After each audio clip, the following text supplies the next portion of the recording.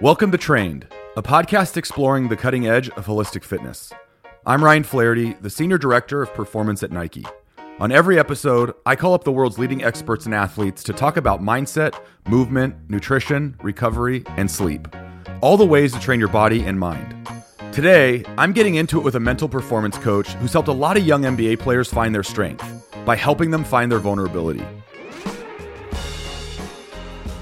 Just like lifting weights, your instincts aren't to go get a bunch of resistance in places. Like, you have to consciously go do that and put yourself under that situation.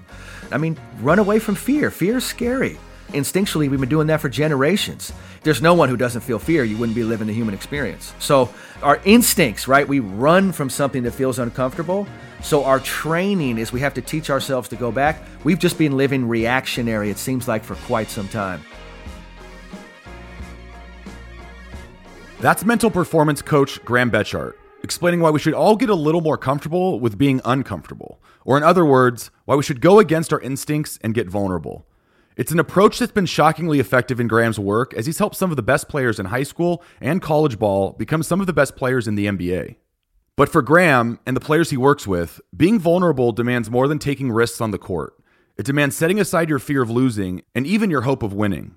It demands that you come back again and again to the present moment, even when it's the last place you want to be. That kind of vulnerability, Graham says, doesn't always come easily for an athlete, or anyone really who's been taught to always stay in control. He also says that, for many of us, this last year forced the issue, throwing us into difficult situations, career paths, or mental states that we'd run away from if we could. But we can't, and we shouldn't, because that's where we'll find our biggest opportunities for growth. According to Graham, that goes for NBA ballers, 9-to-5ers, students, parents, partners, and everyone helping to make a great big vulnerable world go round.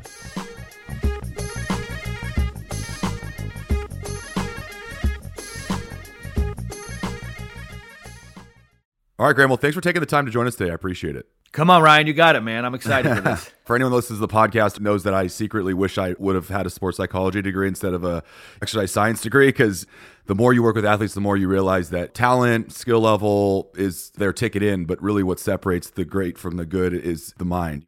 Man, I appreciate that. This stuff changed my life as a kid, and I couldn't imagine not sharing it with people. How did you get into sports psychology and mental performance? This is my first year of college basketball. I'm 19 years old, and as the season was winding down, everything in my life was falling apart. My home situation, I'd had anxiety that I'd never dealt with my whole life, and I broke my ankle, my first injury I'd ever had. All these things just came cascading down on me at 19, and I just was like, I can't carry this anymore. And I reached out to my mom for help, and she introduced me to someone who taught me everything. She was a counselor, and I wasn't learning anything through sports. I just wanted to feel better. You know, I was low. But she taught me to meditate, to visualize, the power of self-talk. And then she told me some powerful things, Ryan. She said, you have to practice this every day. This is a training. And then my athlete brain kicked in and was like, oh, I know how to do that. Yeah. And then I realized, wait, if this is practice, why wasn't I taught this earlier? I was like, wait a second, there's something off here, because we all need to be practicing this stuff. Yeah. That's kind of how like the spark came in me. And then a couple years later, a friend of mine said the word sports psychology, and I didn't even know that was a field. As soon as I heard those words, man, I was like, I'm all in. That's what I'm doing. You don't realize that this stuff really isn't taught. Unless you're really lucky, you come across a coach who just had it when he was coming up, or go to a program that's big enough to where they actually employ somebody that's a sports psychologist for the team. You're kind of on your own to find a lot of this stuff. Why do you think that is? Like, why don't you think we teach this at a younger age? First of all, I think a lot of that is shifting in real time right now, which is really good. I know 15, 16 years ago for me, when I got into it, there was a stigma. There was this idea that like, no, let's take care of our body and stuff, but if you got something going on with your mind, you better suck that up and don't say anything. And toughness means you don't admit you don't feel good. Now toughness is you're willing to be vulnerable. Everyone knows that's the way more powerful thing. We were behind for a while, and some people lucked into it. Maybe in a crisis, they found it. Michael Jordan's mental coach was a heroin addict dying in the gutter, and he found mindfulness and then eventually taught it to Phil Jackson and Michael. But it's like what we noticed was everyone found this stuff in a crisis. And so my work was like, we have to normalize this and create proactive mental skills training, and we have to teach it before they ask, because for some reason we only give it to you when you ask. How do you approach it with an athlete that you're working with that maybe comes from a background where mental health is a stigma, vulnerability is a weakness, not a strength? You know, I would say it's just like someone who's never worked out in the gym, right? You can't just crush them the first day. You just stick with them. The thing that's helped me the most is I don't care at all about your background or any stigmas you found or any of that. It's like a little kid saying broccoli's not good. We just simply know better than that. So we're going to help you get it to you in different ways to connect to you. Maybe we try to put it in a language that you can relate to, put it into music. We're for sure not going to say you don't get it and be frustrated with you. And I think that's where we found a gap. You'd see a kid say, why do I need to do this? Which is what most of the NBA players I worked with when they were kids said, and I was like, oh, they don't know any better, that's fine. And I would just keep teaching it with love. And that's how I was able to get this through that gap. So those early years when a kid doesn't know or someone doesn't know, you never take that personal, you teach it to them, because there's a moment when they get it, and then they look back and go, thank God you were teaching this to me and you weren't listening to me, not believing in you or something like that. Exactly. A lot of the athletes I talk to and work with, when we start to introduce some of these concepts, the one thing I always stress them is I'm not teaching you this for right now when you just made the $1 million, everything's going great. I'm teaching this for when things hit the fan. That's right. You need tools to be able to process through that. And a lot of athletes, you notice, they're used to being the top athlete in the city, in the county, in the state. They're used to success coming pretty easily. They're so talented, especially athletes that make it to the NBA. I mean, generally those athletes, crazy. You could spot them pretty early, and for so, sure. I don't think they experience some of the difficulties of, guys like a Michael Jordan or people who didn't make a team in high school. That's few and far between. It's when they really hit the skids or they get in the NBA and they can't make it off the bench that they really start to go, wait, hold on, this is not something I'm used to. And that's when it really becomes important. Something that you say that I think is so great is that you can be vulnerable in the context of a game. Can you break that down? You can compare that to going into a weight room and letting your muscles burn a little bit. And that's how you know you're growing. If you refuse to be vulnerable, first of all, you're never going to grow. So we have to establish that being vulnerable, it's like the thing you want to do. Like when you lift weights, you're not making your muscles burn for 24 hours, right? It's a controlled little moment where you're like, okay, I'm going to do this for a few moments. I'm going to hang in there. So in a basketball game, being vulnerable might be someone saying, hey, I don't want you to miss a shot. Don't miss any shots. And you're out there going, man, I'm going to have to miss some shots. It's part of the deal. And you just trust your shot and shoot it anyway, even though you know you might have to deal with all this stuff going on, as opposed to avoiding that. Players will tell me all the time, as soon as they start getting into like the math equation, so they say, oh, I don't want to miss shots or I don't want to shift my shooting percentage. They're no longer in flow. They're not willing to be vulnerable. And a willingness to be vulnerable is where all victory occurs. And that sounds like insanity until you experience it. But then once you experience it, you go, why have I been avoiding this vulnerability? And all you think is, I wish I would have done this earlier. That's where the strength lies. I'm not saying being vulnerable like you're in physical danger. None of that, right? We're not talking about that at all. We're talking about where you're like, I don't want to fail. I don't want to miss or something like that. That's where you embrace that. You go right into that. And that's where you discover what supreme confidence is. Avoiding vulnerability is not confidence, right? Because there's certain levels you don't want to go to. Supreme confidence is I'm willing to do it. And supreme confidence doesn't mean you feel amazing. It means you feel vulnerable, but you're still willing. You're like, I'm willing to do it. I'm just going to lean in and do it. And you know what happens after is you feel surreal because you realize, oh my God, like, look what I just did. And then you get to a whole new level of energy. And once that energy comes in your body, you no longer listen to that old intellect that told you don't be vulnerable because you understand the power. It's like if I told you lifting weights, hey man, don't get uncomfortable. You'd be like, you're crazy, bro. I'm about to go get strong.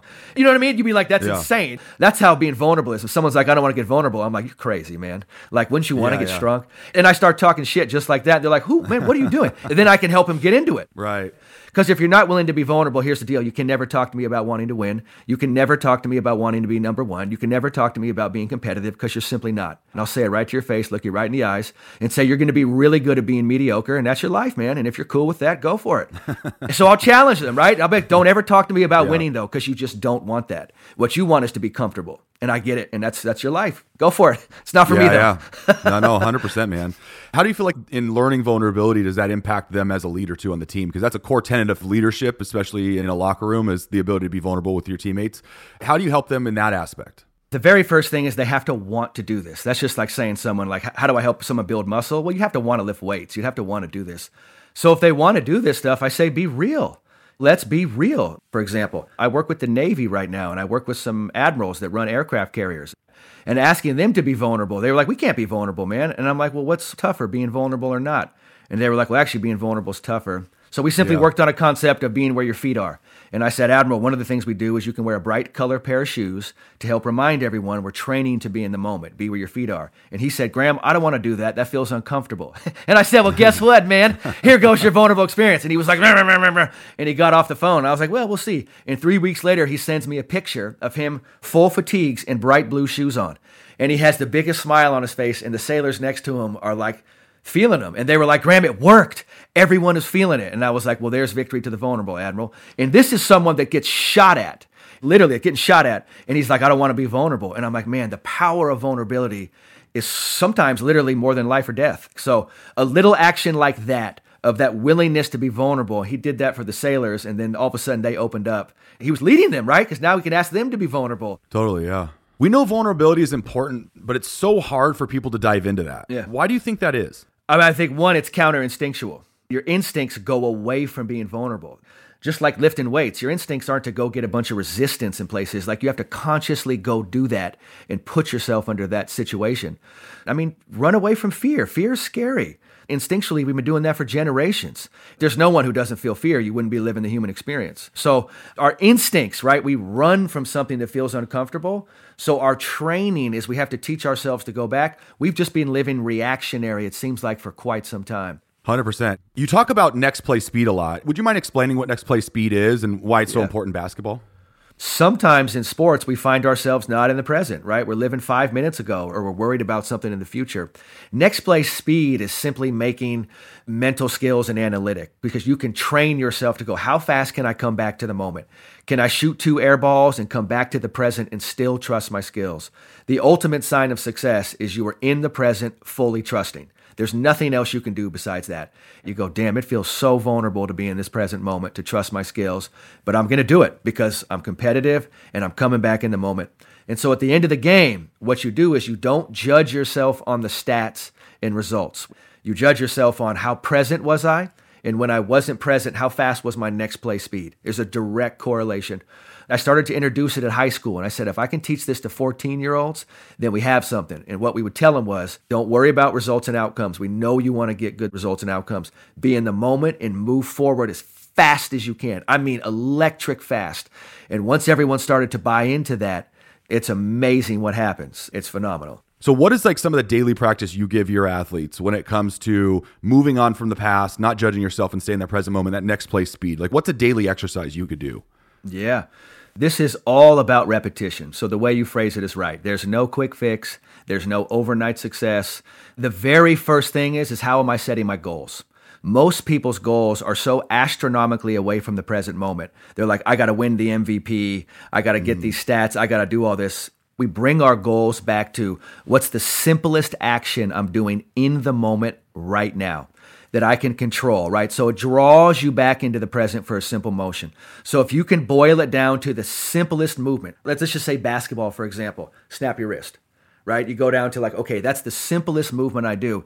That becomes my goal. Not make the shots, not win the game, not any of that. All of that is an outcome and a result that pulls you away from the present. So the very first thing we do is we look at our linguistics and how we're talking.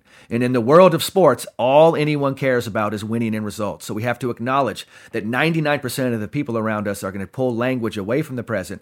And me and whoever I'm working with, let's get our language back to right here, right now. So if I'm a quarterback, right, I'm dropping back, I'm throwing my arm. Like, I can do that every play. No one can stop me from doing that. What happens after it leaves my arm, I have no control over.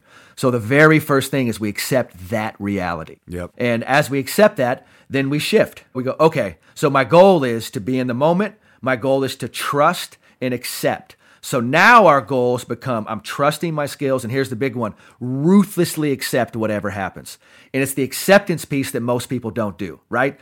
So we're working on soft skills, compassion and grace. How easily can I roll on? How easily can I be like water? How easily can I flow forward and just do this little movement that I've been doing since I was 5 years old, right? It's not that complex. I love that. That's the foundation.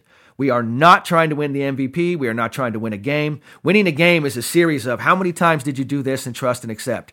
You did it 45 times. Were you present for all 45 times you did that? Shit, we got a good chance to win, man. Good chance.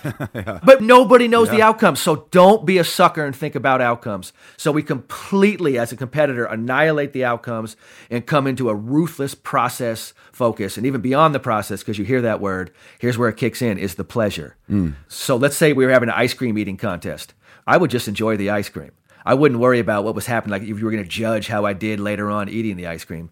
So if you can get back into, man, we are simply just playing a game right now. The goal is to play the game. The goal is to have fun like a child. Even though I got this man-ass body that I've trained my whole life, But I'm not going to think analytical because that doesn't help whatsoever, clearly, right? Because if your brain's analytical, it messes it all up. So I'm going to go back to a childlike state with adult discipline, and I'm going to discipline myself to have fun doing the simplest body movements I can. And anyone who challenges that, no, I'm going to do it every single time. So once I can get that philosophy across, right, we go, okay, that shifts my whole focus from trying to like win a game or any of that. Like we're just trying to be in the moment. Now, technique-wise, sure, we can meditate, we can visualize, we can work on our affirmations, and we can do meditation every day for years to help us calm, to help us get in the moment and read. But before even a technique is what is your philosophy? You know what I mean? Yeah. Thinking about the NBA the other day, there was a couple players who just like showed out in the preseason, played their butt off. No one was paying attention to preseason games. They got a lot of time.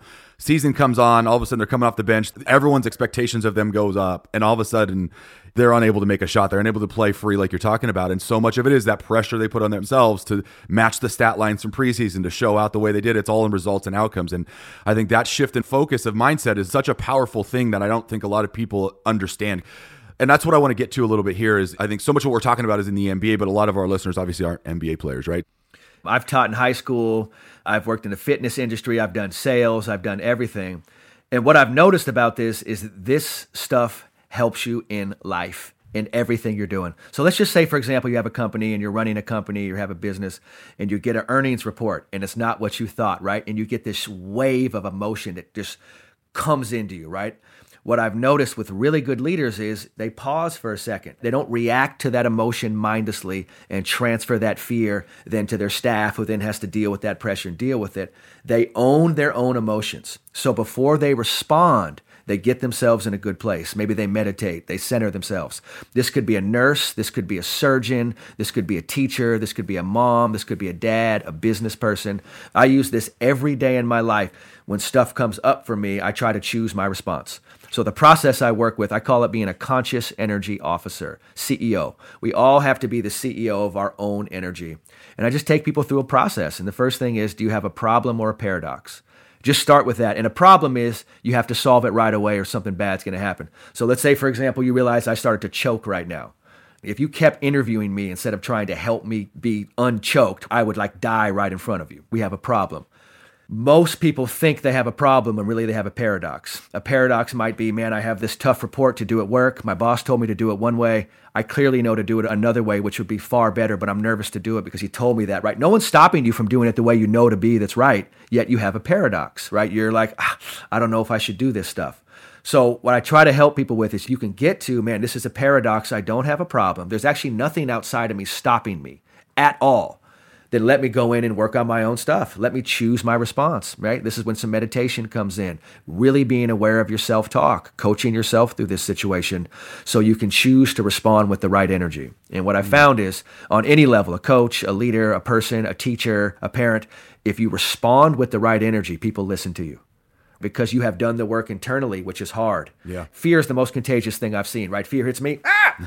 Someone just passes it to the person next to him. So when fear hits you, you got to go, oh, wow, I just got a wall of fear. Now, what's my response to this? Am I in danger? No, I'm not even close to being in danger. I feel in danger, but I'm not close. So I'm going to take a breath, choose my response, and then in anything I'm doing, a dad, a mom, a teacher, whatever you're doing in life, watch what happens after that. So much more powerful. Love that, man. Something I talk to my athletes a lot about is the idea that events don't do anything to us. It's a response that creates the outcome. And I talked to a lot of neuroscientists and psychologists who've studied people who successfully respond to situations. They measure it by the amount of time between the actual event and then their response. No time reaction, normally bad. Right. Little bit of a pause, maybe even a minute or two or longer. That's a response, not a reaction. And that creates the outcome in your life. And I think if we start thinking about everything in our life that way, you'll have some insights that I don't think you ever have before. Yeah. What are some exercises you give people to do that? I came up with a technique called MVP, and it's just a combination of a few things. The M is for meditation, the V is for visualization, and the P is for powerful self-talk. You might breathe for 2 or 3 minutes, and I don't have any specific breathing technique. It's just focus on your breath and start to get into the now. And the main thing, when I lead MVPs, I talk at a much slower pace. I just slow the whole thing down and get you into a different vibration. All you got to do is listen to it. And so it gives someone a tool. It immediately changes their state. And then I say, go respond after that. Now, go deliver the information that you want to deliver. Go give what you have to give, but do it from this state. And the way I look at doing an MVP or a meditation It's like learning to hear better. And what I mean by hear better is, you know the deal, you start to quiet the noise and you just start to hear deeper. So the initial reaction might be, I'm in danger. But 99% of you is like, you're so full of shit. Like, I'm not even close to in danger. Because the part that says you're in danger, it really isn't that smart. For some reason, we've been designed like this. But if we can learn to tap into our deeper intelligence, that intelligence is just superior. And so the MVP is a way to gradually and slowly start to bring yourself into that space. And what I've noticed over time was I just started making lots of music recently because it's the easiest way I could find to get this to people. And music is non-evasive, right? So coming back to like athletes, how do you turn an athlete on or someone who's like, I don't want to do this. What is this stuff? I'm like, listen to songs, put some music on. Who doesn't like music? And if you don't like music, man, I don't even know what to say. That's it. So the last part of MVP is positive self-talk. I keep coming back to this, man, because I think the self-talk side of things is the biggest breakthrough I feel like I've had personally for some of the athletes I've worked with, because I don't think people really realize, if they're not talking to themselves, how much they're really listening to themselves. And that listening is like what you're saying, is that like, I'm in danger, something's wrong, like I'm going to get fired, these people don't like me, I'm going to go broke, like they're all of those things, you know? And so can you just take us through maybe some of the go-to scripts you give athletes or people you work with to deal with stress and anxiety? I think the first thing I do is just kind of have fun with people. And I'm like, all the stuff coming up in your brain, does that stuff happen? Yeah. And they'll be like, no, it never happens. I'm like, so should we listen to the voice that's crazy like that just says nonsense? And they all go, no, I should never listen to it. So I go, okay, now that we got logic out of the way, we can do that right away. That's not a very smart voice. For some reason, people grab onto it. And what I tell people is, well, your mind's job is to pump out 30,000 thoughts a day. That's what it does. Whether you like it or not, it's going to do that. So the very first thing we do is we start to observe thoughts and watch thoughts, right? We go, wait a second, I'm not my thoughts. And maybe you have a pattern of following a certain thought and it's tied on to a certain emotion. We are not our thoughts. That's not who we are. And by observing them, if you can simply say, I observed that thought that says I'm in danger, then clearly you're the observer. You're not the dangerous thought. You can observe that. So just by starting that starts to relax people just a little bit. That's the first thing my teacher did to me. I had all these wild thoughts going on in my head. She just smiled at me and she was like, none of those are true. And she wasn't like trying to convince me. She just knew. And that knowing helped out a lot. And then she said, close your eyes and meditate. And then what she did was she said, it's an energy source inside of me that goes wild. And then I follow thoughts that just take me away from the energy source. And so she just brought me back to the energy source. And we did an exercise like this. She said, I want you to visualize your anxiety, visualize the intensity. And I was like, visualize. And then right away it just popped in my mind and it was a lion. And I was like, oh, there it is. It's a lion. And she said, okay, what's it doing? And I said, it's just roaming around talking shit. And she said, that's terrifying, right? And so she said, it's never been trained. You have to train that. And I was like, train it. She was like, tell it to sit down. And in my mind, I'm like, sit down, lion. And it looked at me and sat down. And I was like, it sat down. And she was like, well, you didn't know you were in charge of it. That changed my whole life. And so I got 50,000 lions sitting next to me. They just do what I say now because I've disciplined myself to control that energy and not let it get onto like a thought that just runs wild. And then the lion's just doing crazy shit. So that's a training, right? That's not you do it in an hour. That's like, okay, a couple years later, I can really manage this well. But by visualizing it as a thing and then learning I had to like help it tame itself, now I have a tame lion that's just like, tell me when to go, man. When you need it, I'm here. But if not, we don't need to bite anybody. That's not worth it, you know? Yeah.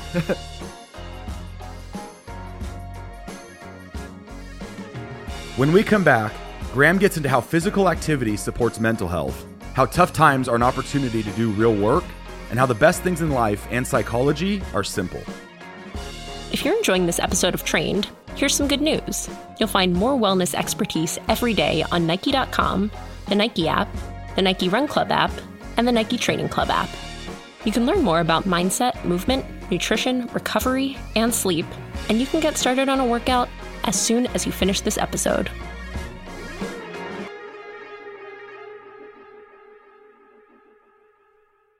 So what's a daily exercise you can do for next play speed?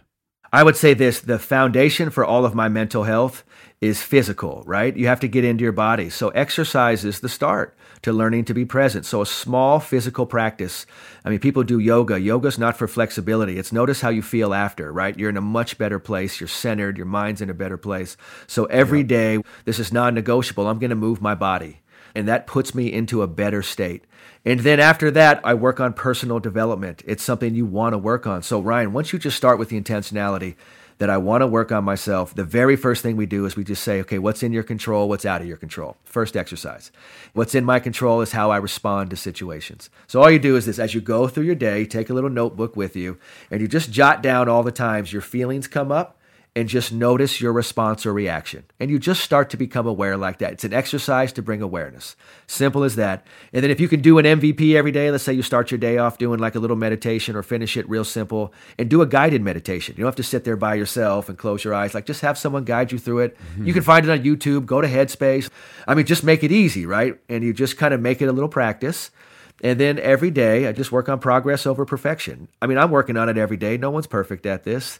The end game is one day we're all going to die, and then we move on. But until then, we just kind of, with our intention, do the best you can to be where your feet are. You just start there. So you look at your shoes and you go, okay, my feet are here. I got to be here as well. And just start there. Just see if you can be where you are a little bit more. That's the start. Love that, man. That's really good. Are there any stories of the athletes that you worked with about like the transformation that you saw them go through to where they are today? You know, a lot of the NBA players I've worked with, they're still in their low 20s. A lot of their transformations are still coming. A big thing I've seen with a lot of players, though, is they have this focus of money. I'm so driven to get this contract, or I'm so driven to get this thing in the future. And we talked about outcome results. And they're driven. And I've seen this with tons of them. And then they sign a $100 million deal. And then 2 days later, they feel empty. And they're like, what is this? Yeah. And then in that moment, they realize this wasn't the fulfilling thing, and that I have to learn to fill myself from inside, not gaining all these things from the outside. That's a huge moment. And sometimes, Ryan, I can't connect with them until they go through that, because they're like, no, man, it's $100 million. And I can't relate to someone giving me $100 million when I'm 21 years old. There's like 20 people who can. So their experience is different. And after they notice, like, yes, it's great to have money, but that fulfillment comes from the inside. So the growth goes to a spiritual connection. That's what I see with people, is you start getting this stuff from the outside and you're like, wait a second, I need to build myself up from the inside, because that's where the fulfillment actually is. A lot of people, I think, struggle with using some of these mental performance skills because they expect to see a difference immediately. You keep using strength training as an analogy, and I love it because it's so true. You can't do one workout and expect your body to be completely transformed. You lose the 40 pounds and you're ripped all of a sudden. It takes years of consistent effort, and there is no quick fix. That's right. On a more day-to-day level, how can we apply these methods to the hard times we're in right now? So what we actually have is a great opportunity to do this work, because the cool thing is, Ryan, all this work we're talking about, it works. All of this works. It's 100% guaranteed. Bet my life on it. Bet my family's life on it. Bet everyone's life on it. I just was in a deep hole in a crisis 23 years ago, and that's when I found the tools. If this is your time being in a crisis in a deep hole, hey, lucky you. So the good thing is, since the other stuff's not working, turn in. Turn in right now. That's the opportunity we have. That's the fix. That's the solve. That's where our responsibility lies. There's nothing you can do about anyone outside of yourself. You have to go into yourself right now. Yeah. Let's embrace this. Let's have an attitude of like, I welcome this in. I want this in. I want the transformation. Is this an intense workout right now? To every human I've talked to, it's the most intense of their entire lifetime, of anyone's lifetime. No one can even comprehend it. So here we are. So I want people to hear hope right now. But then you have to go do the work. Yeah. Do you think it's just the awareness of that trauma that forces some people to dive in and do the work and others to completely continue to avoid it? Is there a choice? There is a choice. It could be resources around you. Like, I reached out for help and my mom wasn't like, you're soft, you're a punk.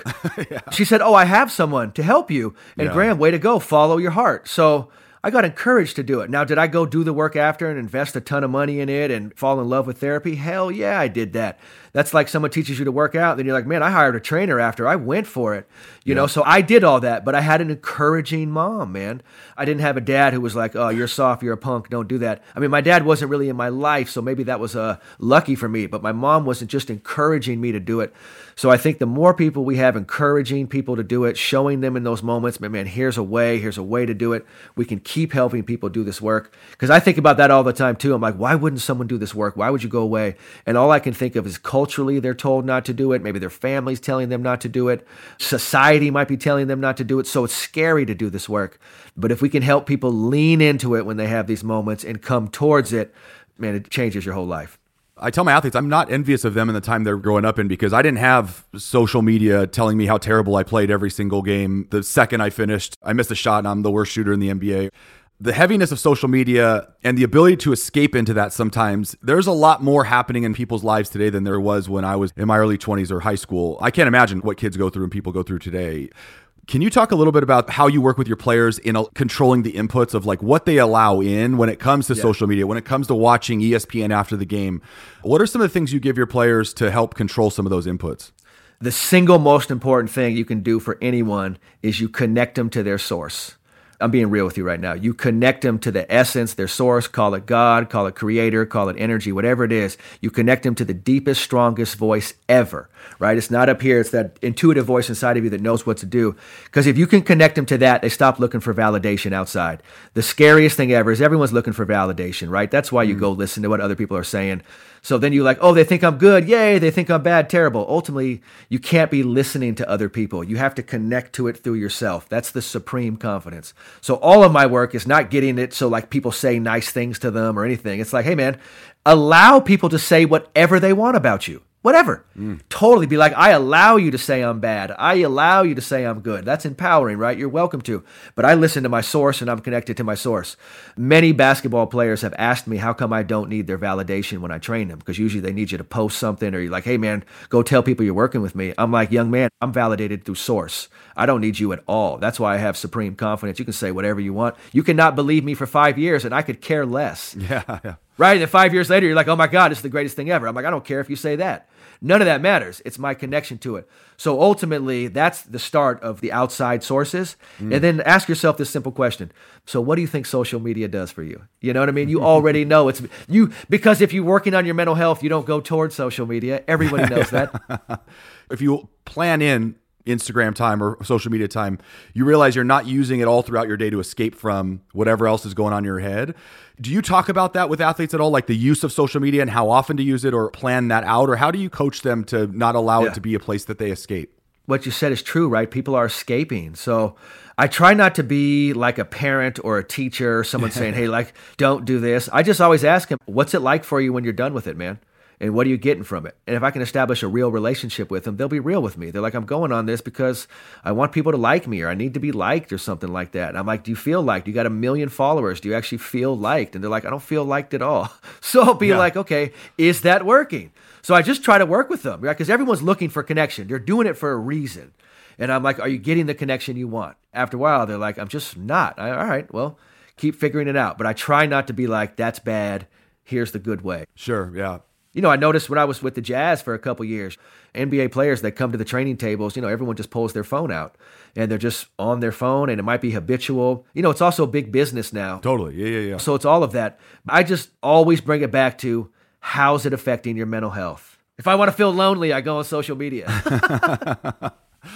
Over the 17 years you've been doing this, is there any themes that pop out for you if you just look back? Yeah, I would say this. It's keeping it simple. Everything is super simple. The best coaches I've ever seen, they just make things really, really simple in the moment.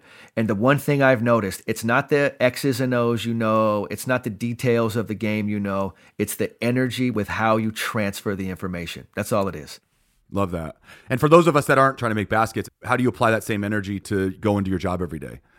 We're all a CEO. So we're all a conscious energy officer. Energy is our offering. So whatever you're doing, you want to be working on creating good energy in every situation, which means, of course, you have to be present. You have to be willing to be vulnerable. You got to own your stuff, be aware of your self-talk, choose your response, right? Then your energy is palpable, right? You're good at whatever you're doing. Like, I'm not an athlete. I don't play professional sports or anything, but I'm an energy officer, right? I own this. So I go through my day owning that as a leader and choosing my response as best as I can. Am I perfect at it? No.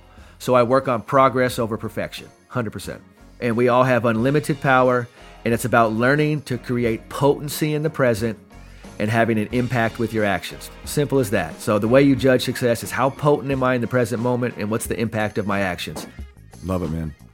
Thank you for the time, man. I greatly appreciate you, and keep up the great work. Hey, man, thanks for having me. Thanks for spreading this stuff. Thanks for doing what you do. The more we talk about this, we normalize it. Everyone has access to it. So thank you, Ryan. Appreciate it. This was one of those interviews that just left me feeling more awake. Maybe it was Graham's raw energy. Maybe it was his no-nonsense language. Or maybe, at the end of the day, there's just nothing that wakes me up like an hour-long conversation about the present moment. with a guest who seems absolutely rooted in the present moment. And every one of the concepts that Graham discussed, the next play speed, the MVP technique, focusing on minute physical mechanics, are just different ways of looking at and returning to the present moment. That red thread running through the interview left me with one powerful and, to Graham's point, simple directive. Whenever I get distracted by a negative voice, whether it's yours or mine, I can just come back to where my feet are. And apparently it helps if your sneakers are bright blue. That's a win that's available to all of us, pro or no, in season or off, and in the grand scheme, it's one of the only wins that really matters. So here's to hoping our new winning streak starts today. This has been Trained. Talk to you soon. If you've enjoyed this episode of Trained, help us spread the word by rating and reviewing the podcast. That way we can keep making great episodes for you to listen to. And it helps other people find us too. If you've got a question for me or my guests, or a topic you'd like to see covered, email me at trained@nike.com, and I'll see what I can do.